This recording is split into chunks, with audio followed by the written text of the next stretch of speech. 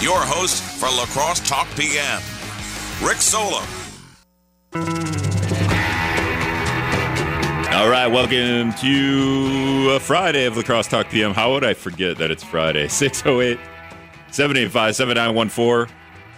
That's the talk and text line. UW Lacrosse political science professor Dr. Anthony Chergosky is on the road, so he's calling from the Twin Cities area, but he's nice enough to take an hour out of his day, even if he's sort of away. Thanks a lot, man. Well, I'm in Chicago. Actually, you're in Chicago. Right? My bad. I'm in Chicago for a political science conference, so I'm hanging out with a bunch of political science geeks and happen to be at the site of the 2024 Democratic National Convention. Oh, that's right. It was just announced that the Democratic National Convention will be held 90 miles away from where the Republican National Convention is in Milwaukee. So my wife and daughter are in the Twin Cities, and then I'm here hanging out with a bunch of political science nerds this weekend. Okay, so I was kind of right, because I knew your wife was in Twin Cities, but I didn't make the correlation. Also, you're nerds, not geeks. I think you're nerds. When you have like degrees and doctorates in political science, you become nerds at some point. I would be the geek. I don't have any education in politics here. So when it comes to this field, I'm a geek. Well, you're a political junkie, as Ron Kind called you. we're all political junkies. A junkie and a geek. I'll be the nerd. How about that? Yeah, definitely. All right. So 608-785-7914 is the talk and text line. If you caught that, I said it really fast. But we got an hour here to get through so much information. And I will see what kind of rants I go on, because sometimes we have some of the stuff that we need to talk about, and then I derail the show. Because I want to get your opinion on certain things that you don't even expect me to ask. But I think the big thing that we need to talk about at some point during the show is another restaurant, a national chain, I believe, is opening on Monday, right? Five Guys is a national chain, I believe, right? Yeah, Five Guys. It's opening in Onalaska on Monday. I mean, that's probably the biggest news we can talk about today, Rick. I'm really excited for Five Guys.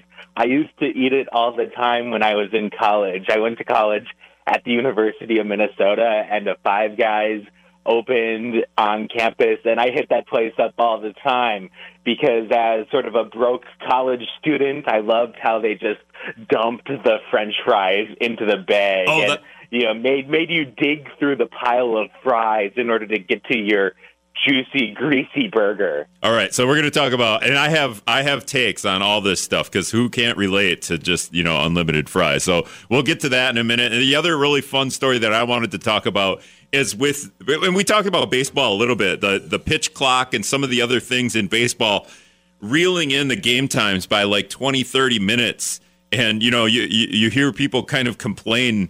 The games are too fast now, which is always really funny, because I can't even sit through an NFL game because the play clock is 35 seconds between plays. And now we've kind of eliminated some of that in baseball. But now beer sales are being extended because the games are too fast, because people can't get their drink on. So that's another thing we'll talk about. Has nothing to do with capitalism, I'm sure. Some political stuff, though, I want to get on with Chergosky. Baldwin declaring a run for Senate or re-election. That's not a big surprise. Or is it? Is it a big surprise there, or is there anything unique about Tammy Baldwin calling this out now? I don't know. She had been widely expected to announce her candidacy for a third term. We know that Tammy Baldwin is a tireless campaigner. She is viewed as being very politically savvy. One thing she does, Rick, is she targets different areas of the state with different issues. She is very shrewd and very smart in how she focuses on those local issues. And so while she was in the House of Representatives, she had this reputation as kind of a Madison liberal. And the big question was if she would be able to expand her statewide appeal so that she could reach voters outside of those typical Democratic Party strongholds of Milwaukee and Madison. And in the election of 2018, she definitely proved that she could expand her appeal statewide. She had a very strong victory over State Senator Leah Vukmir. And right now, Rick, the big struggle for Republicans is trying to figure out who is going to run against her. Yeah, that's a big sign of a strength as a candidate when no one really wants to run against you. The Republicans really want Congressman Mike Gallagher from the Green Bay area to run against her. Yeah, let's get into that. He may not run. Let's get into that in a minute here, Chergosky. I did see this from the Republican Party of Wisconsin as they just post some stuff to get you fired up. The Biden-Baldwin agenda, passing the bill for trillions in wasteful spending to hardworking Wisconsinites and prioritizing a woke agenda over kitchen table issues. Tammy Baldwin was in La Crosse yesterday, I believe. Yeah, yesterday. And she was at the Child's Learning Center talking about the funding that the Biden woke agenda got for mental health. So it's kind of a weird time to post that when she's in La Crosse promoting federal funding for mental health issues. She's really good at that kind of stuff, Rick, talking about how federal funding is going to go to specific areas for specific projects. That's what I mean when she says, when I say that she really is quite savvy at the local politics. Well, the old school conventional wisdom is that all politics is local and that it's all about what you can deliver for the local people. And rightly or wrongly, she seems to buy into the idea that all politics is local. It has served her well. More and more, we do see the focus on those national culture war issues. We do see more of a national bent to how people think about politics. But Tammy Baldwin's bet is that she can focus on those local issues and really buy into that old slogan that all politics is local. That's UW-La Crosse political science professor Dr. Anthony Chergosky. I think you say everyone knows this, but I didn't know she was like quote unquote a savvy fundraiser, and then you talk about she likes to her way of politicking, I guess, is to dive into local issues. That should be all the politicians. Like, I don't know if that's her being smart or just her being real. When she puts out, we talked about this early in the week with Democratic Party Chair William Garcia on La Crosse. When the omnibus comes out, Tammy Baldwin will send out a news release with links to all the things that are local that are in this, like, 500 billion, whatever the $1 trillion omnibus thing, right? The thing you can't navigate because it's $1 trillion. She gives you like 30 bullet points, different things that affect Wisconsin. And then on the flip side, like Ron Johnson's, because who's in charge, right? Biden's in charge. Ron Johnson's news releases, I'm not signing this. It's too big. We only had a day to read it. So there's two different ways of going at it, right? There are the two ways to fight, to politic, right? When you're trying to keep yourself in office. Absolutely, Rick. Ron Johnson focuses on his battles against the Biden administration, and Ron Johnson always tends to focus on the overall price tag. So he doesn't really delve into the specifics. He focuses on the contribution that these bills might make to the national debt. He focuses on that overall level of spending and really does not delve into the details because, frankly, he's much more concerned about that overall level of spending. But as we talked about, Tammy Baldwin really focuses on those local impacts. So this amount of money going to this part of Wisconsin for this project, that amount of money going to that part of Wisconsin for that project. Like you said, that bullet-pointed list that she provides, and it really has, I think, paid off. I think both strategies can work, honestly, because people might be frustrated with the level of spending by the national government. They might be frustrated with the approach to the budget in the national government.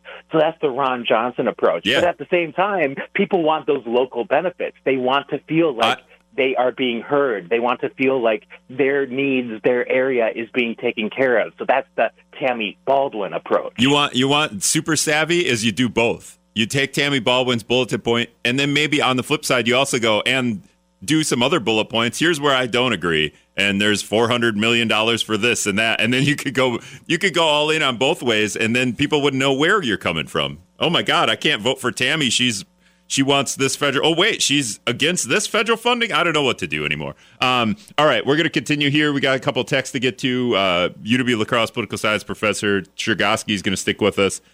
If you got questions, 608-785-7914. We'll be back.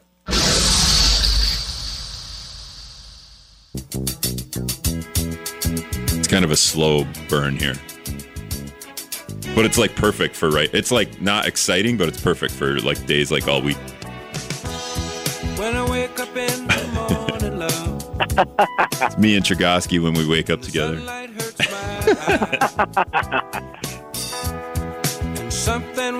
All right, welcome back to La Crosse Talk. I'm going to play it until the refrain, because we got to get to the refrain. I should have did this before. UW La Crosse political science professor Dr. Anthony Chergosky in here with me. Well, he's not in here. He's on the phone because he's in Chicago. We got to talk about this, too, what you're doing in Chicago and what this kind of party looks like with political science professors getting together, burning Chicago to the ground, I'm sure. But we're getting here. We're getting here to the refrain. This is what everybody feels like today. A lovely day. It might be too chill, Chergosky. Is this song too chill for right now? Oh, I don't think so. It was a great day here in Chicago. The weather was stunning today. All right, you're at a political science conference. What is a political science conference? Or what kind of trouble are you guys getting into? What kind of schemes are you hashing out? Like, what is it like? It sounds for political junkie like me, it sounds kind of interesting, but also I could see it being like really boring PowerPoints, and I don't know. Tell me. It's kind of a mix. There are some pretty boring PowerPoints. There are a lot of like cool roundtables. Well, cool from my point of view. Essentially, we kind of share what we're working on. We're always working on new research. We're always working on our teaching. We're always trying to come up with new ideas, come up with new insights about the world, trying to find new ways to study politics and government. And so this is kind of a venue for us to get feedback from one another and share some ideas. So I've got a couple projects that I'm presenting, and then I'm providing feedback to some others, and some of my colleagues from UWL are here, and people from around the country are here. So it's just a big nerd fest here in Chicago for political science. All right, you told me this. Maybe you or William Garcia told me this. To be a professor at the university level, or I guess that's the same thing. You don't really get summers off. You have to work on something to get published or something like that. You have to work on something, and then it has to get into some kind of, I don't know. Am I on the right path here? That you actually have to do work in the summer, and it doesn't sound like it's easy work. Yeah, no, we don't take summers off, Rick. We focus, for me, I focus a lot on redeveloping my courses and trying to improve my courses. But all year round, we work on research. And so trying to get things published in peer-reviewed journals. The peer review process means that other academics, other professors review our work to decide if it is worthy of being published in a scholarly journal. And so we work on research for journals. We work on books. Hold up. We've got all that kind of going on. How much of this wink, wink, I got you. I'll peer review yours and you peer review mine. Then we hit our quota. Oh, I wish it was that easy, Rick. That would be great. The thing is, it's all anonymous. Oh. So when I submit an article to a journal and I get 3 reviews back, I have no idea who those reviewers are. Do they know who you are? My name is not attached to my paper, so it's all anonymous. Oh, and then are you, where I kind of joke about the wink, wink deal, but even if it wasn't anonymous, are you guys probably your own worst critics too, right? Like maybe you guys no, this is because you're too into the details or something. Oh, definitely. That can be a big challenge in getting something published. So the peer review process is very difficult. It is difficult to satisfy 3 anonymous individuals who are reading your work. So believe me, it is no small task to get something published in a scholarly journal. And so, that's why we devote a lot of time and energy to it. And so we do our best. And that's why I'm here to get feedback on some of my ideas so I can hopefully get these ideas ideas published. But yeah, that's a big part of what I use my summers for, to work on books and to work on journal articles and stuff like that. I don't, unless it's really cool, but what you're working on now. But is there something where this is something that I worked on and it's like the coolest thing that I ever got, published or whatever? Yeah, Rick, I've had a few publications. I've had some things get published, and one thing that I've worked on are things related to teaching methods. And so one thing that I like to do is test out new teaching methods and then rigorously analyze them, trying to improve student learning as much as possible, and then publish the findings so hopefully others can learn from those findings and maybe adopt those strategies for themselves. And so I'm really involved in the teaching and learning community, trying to help improve political science education, because, it's just so important to educate the next generation about civics. But I also do a lot of research on Congress. I do research on campaigns and elections. And so I've had a number of things get published on those topics. And so that's kind of what I've got in the works. I've got a paper coming in, a book about kind of how explaining the outcomes of congressional elections. So, like, why do certain candidates win while others lose? But then I've got other projects on just how to improve student learning, because I just care about that so much. So I've got a number of things going on, and, we're kind of getting to the end of the semester, so I'll be able to hopefully get some of those things published. But, yeah, that's kind of what we're focused on here, is just trying to help improve everyone's work and trying to do what we can to advance the cause of political education. This is where I derail the show, because now I even wrote them down so I wouldn't forget, because I have a 4-second memory. All right, so when you're trying to improve on teaching methods, and some teachers can just be set in their ways. We're going to do the same thing forever, and it's 40 years later, and we never evolve as a teacher, as a society in education, maybe, so to speak. But you're a political science professor, so you're teaching. I feel like if I was a science professor, I could do the Bill Nye science guy stuff, right? Like, I could blow up a volcano. I could get kids outside. We could do, you could do interactive stuff. Is there a way to do that in political science? Or are you just sitting in the classroom and you're hoping your kids don't all fall asleep or pull out their phones?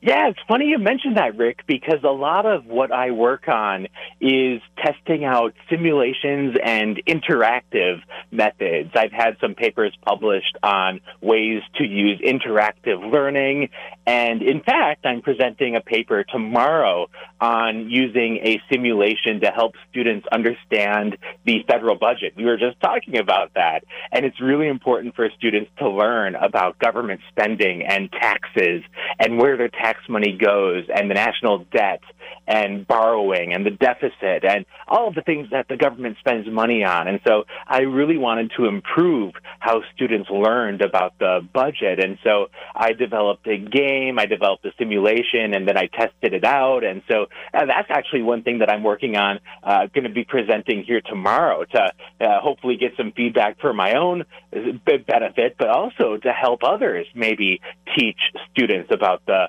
budget. So yeah, we make heavy use of simulations in our classes. It's one of my favorite parts, to have that kind of cool experience where students are like, wow, I feel like I'm experiencing politics through this game. I feel like this is a real life version of what we're learning in class, to have that kind of authentic learning experience. So it's a big part of what we do. Well, and you take a national thing, the federal budget, a thing that's kind of like, and giant, right? That thing was $1 trillion, I think, one of those, or more than that. 1.9 trillion, that number sticks out. We passed a couple of different things that were trillions of dollars, only trillions. It's hard. So, and then it's like so big you can't. But do you do like the Tammy Baldwin thing where you break it down? This is how the federal budget affects us, and then then your kids are kind of, oh crap, this thing like literally like, oh, there's fundings here for bridges. I don't know. Yeah, Rick, it's funny that we talked about the Ron Johnson approach and the Tammy Baldwin approach, because the simulation that I've designed uses both of those approaches. So one of the goals that students have is to try to understand the debt and to try to understand the overall level of government spending. We talked about that as the Ron Johnson approach, how he doesn't really talk about the details of the budget. He really focuses on that big dollar amount. He focuses on the debt. He focuses on kind of the headline-grabbing numbers. But then I also have students make difficult choices about individual policies. And so I give students like 50 or 60 different policies that they can choose from, and each one has an impact on the debt. It has an impact on taxes and spending, and so there they can see like the real-world impacts. And so I think it just speaks to the importance of both approaches, right, to understand the overall picture when it comes to taxes and spending, but then to also understand the individual policies and how those policies affect us and how we might make difficult choices regarding those policies. So, yeah, it's kind of funny we talked about that because my game actually, by simulation, does both the overall spending approach, like how can we maybe improve the situation with the national debt, and then secondly, how can we understand the individual policy choices that go into the budget situation. Yeah, I'm doing the same thing. I got a game about housing. It's called Monopoly. I don't know. It's about landlords and rent and going bankrupt. Yeah, I have more questions, but I think we gotta move on. But it is interesting. Always interesting when you talked about COVID because you talked about how some students learn better on Zoom because there's not 45 eyes on them while you ask the stupid question, right? Because all questions are stupid. But that would be me. I would love to be on a Zoom class because then I can ask a question without feeling all the eyes on me as I sit in a studio and people listen on the radio.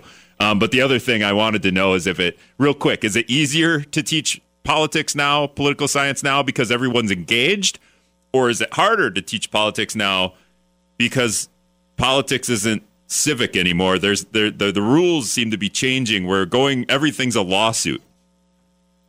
So I find it personally easier, and that really gets to the level of student interest in politics. And Rick, coming off of the spring election in Wisconsin, there was so much talk about the incredible turnout among college students. Yeah. And so the students are really interested in politics, and for me, that makes it easier. And I also set the expectation at the start of the semester that we're not really going to be debating things in my class, right? So we're not going to be debating if Biden is a good or a bad president. We're not going to be debating if the Democrats are awesome or the Republicans are awesome. We're going to be trying to understand politics and trying to develop an appreciation of the role of politics in our society and the important roles that elections and government play in our society. And so I kind of approach it from that lens. I say, look, we're not going to be having the cable news shout fest in this class. We're going to be trying to understand and appreciate the role of politics in our society. And that really brings the temperature down a lot. Okay. And you add that into the student interest, and I think it's a great time to be teaching politics. Okay, last thing, and then we'll take a break here. You talk about, you've created this game. It's about federal spending, the deficit. And you and I always talk about how that stuff is kind of out of our hands. I understand that we can vote and and make our voices known that way. But why not create a game like that, but it's city council or county board? And then because you want your students to understand that these are the most important races: school board, county board, city council. These meetings every month are the most important ones in your. I understand it's probably not as exciting, and maybe kids would be less engaged there, or students would be less engaged. But I don't know, just a thought. Yeah, Rick, one thing that we focus on, even in my classes on American national government, are the important roles of state and local government.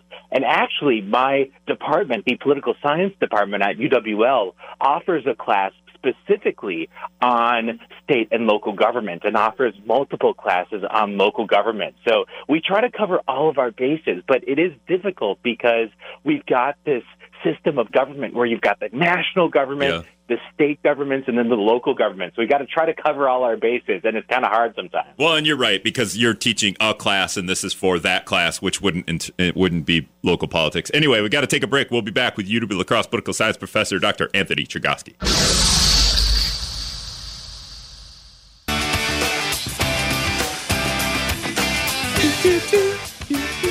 All right, welcome back to Lacrosse Talk PM. 608-785-7914 is the talk and text line. You, Lacrosse political science professor Dr. Anthony Chergosky, hanging out with us before he heads to a fancy dinner with a bunch of political science nerds to talk about, I don't even know. What, like, do you guys talk politics when you're at dinner, or do you, I don't know, you're probably not talking about the playoffs, the NBA playoffs?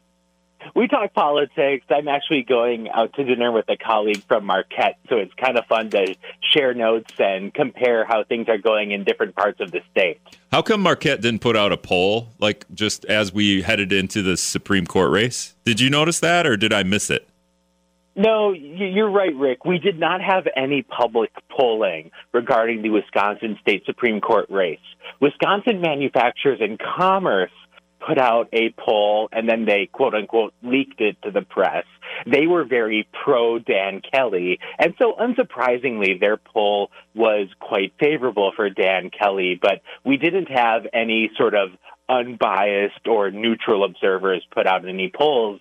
And so it was a big guessing game how the election was actually going to turn out. We kind of made some assumptions based on how the primary election in February went. We made some assumptions based on the campaign spending. But yeah, you're right. There was not any public polling of the state Supreme Court race. Yeah, Marquette University Law School always puts out a poll, or maybe not always, but it seemed weird that, I don't know, if that was just they didn't get the response they wanted. You could go conspiracy theory there, or they just didn't get enough people, or they were on vacation. It's just, I don't know, be worth like getting them on. You can talk to your Marquette guy, right? Like maybe he knows.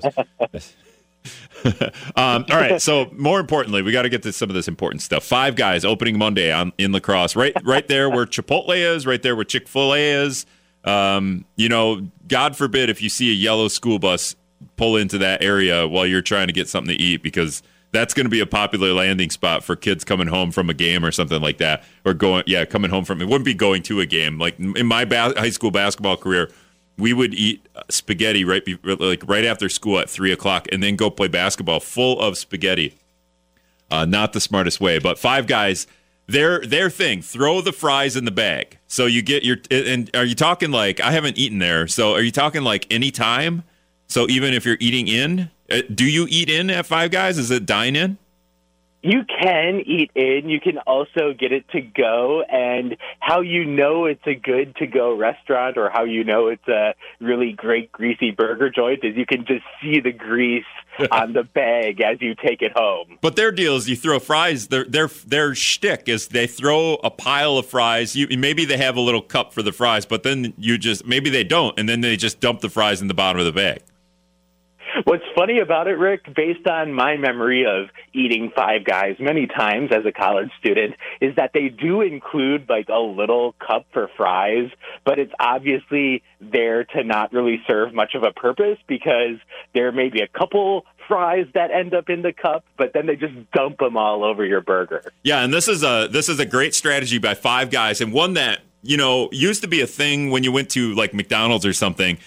You would get done, and then you'd go to grab maybe a napkin into the bottom of the bag when you're done, and you're like, oh, baby, there are a couple more fries in here I can eat. And it was like you hit the jackpot.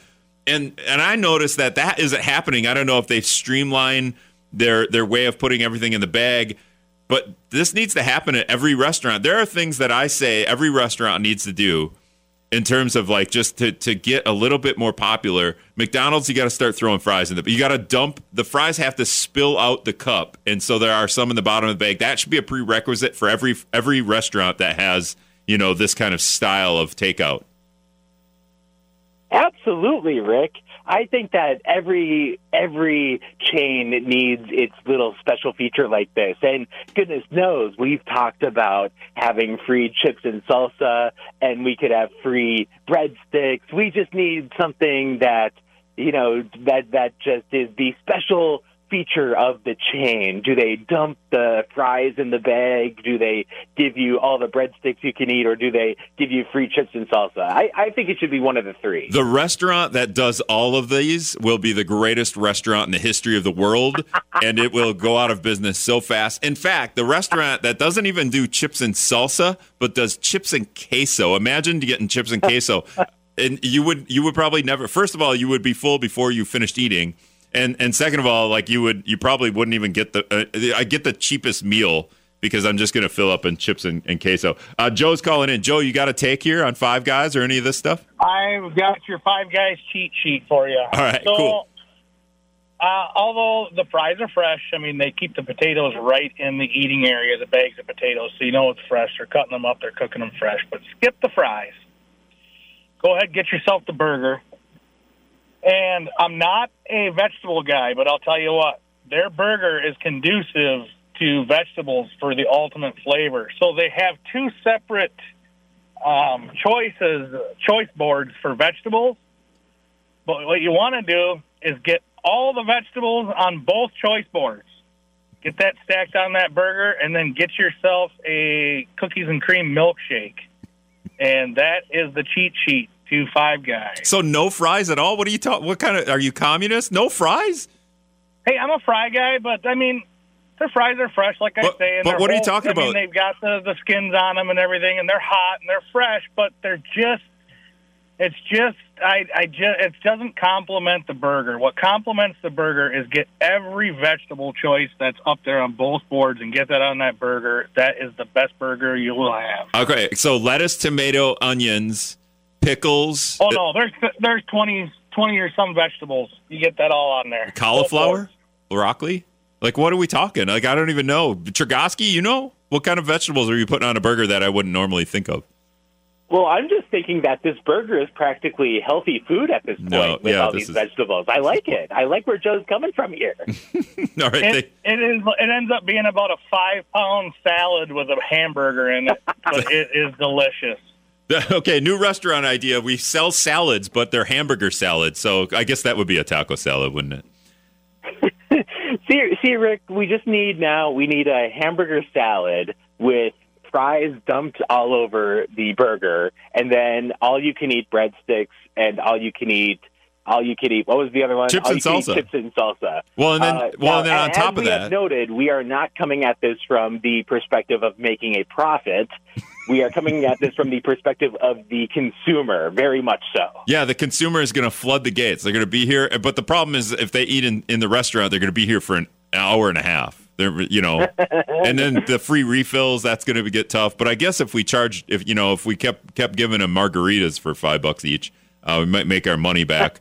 On top of that, burger salad and the chips and the salsa, you dump queso on top of all of that. So then you're just yeah. But see, this is like this show is turning into Cooley Region Cooks, Rick. What's going on here? Yeah, that's fine. I mean, we got to do it. Everyone can relate. I mean, we can't all relate to the politics of things but everyone can relate to what should we be eating with Five Guys opening. But I do still say every restaurant should have a shtick like this. And if it's Five Guys throw fries in a bag, that's great. But if you're just a regular old like burger joint, you could still do chips and salsa. I feel like how many times, Chergosky, do you go to the Mexican restaurant just so you can load up on chips and salsa and hang out for a little bit and then get your meal and then eat like a quarter of your meal and take the rest home because you ate too many chips and salsa? I do that once a week. Oh, that is 100% of the times that I go to my favorite Mexican restaurant. Yeah, you're not going to a Mexican restaurant that you sit down in if they don't give you chips and salsa. I'll just go to the one that does. Absolutely. Shout out to all of the restaurants that do that. You're giving the people what they want. Yeah, but I'm saying like you go to Culver's and they bring you chips and salsa. How does chips and salsa pair with a butter burger? It's fine, man. It's fine. Nobody cares. We chips and salsa. Or popcorn, just get popcorn. All right, we'll be back. All right, welcome back to Lacrosse Talk PM. Just going to wrap up here with UW lacrosse political science professor Dr. Anthony Chergosky, political science professor / foodie. I just realized we talked Tammy Baldwin a little bit, but we didn't really talk about politics a whole lot, except for how we teach politics, which is completely fine by me. Because I think, it's Friday. It's a little bit funner conversation to have about Five Guys, and also a funner conversation to have when Major League Baseball teams like the Brewers and the Twins are extending beer sales through the 8th inning because I don't know. Because why? Is there a reason? Because, I mean, I get the games are going too fast, but we can't get enough beer in us. We got to extend it. I don't get the reasoning. Yeah, Rick, we've talked about the pitch clock, how the average game time in Major League Baseball is down by about 31 minutes this year. And so that's a result of this new clock where the pitchers and the batters have to be they have to be ready to go. It kind of picks up the pace of play.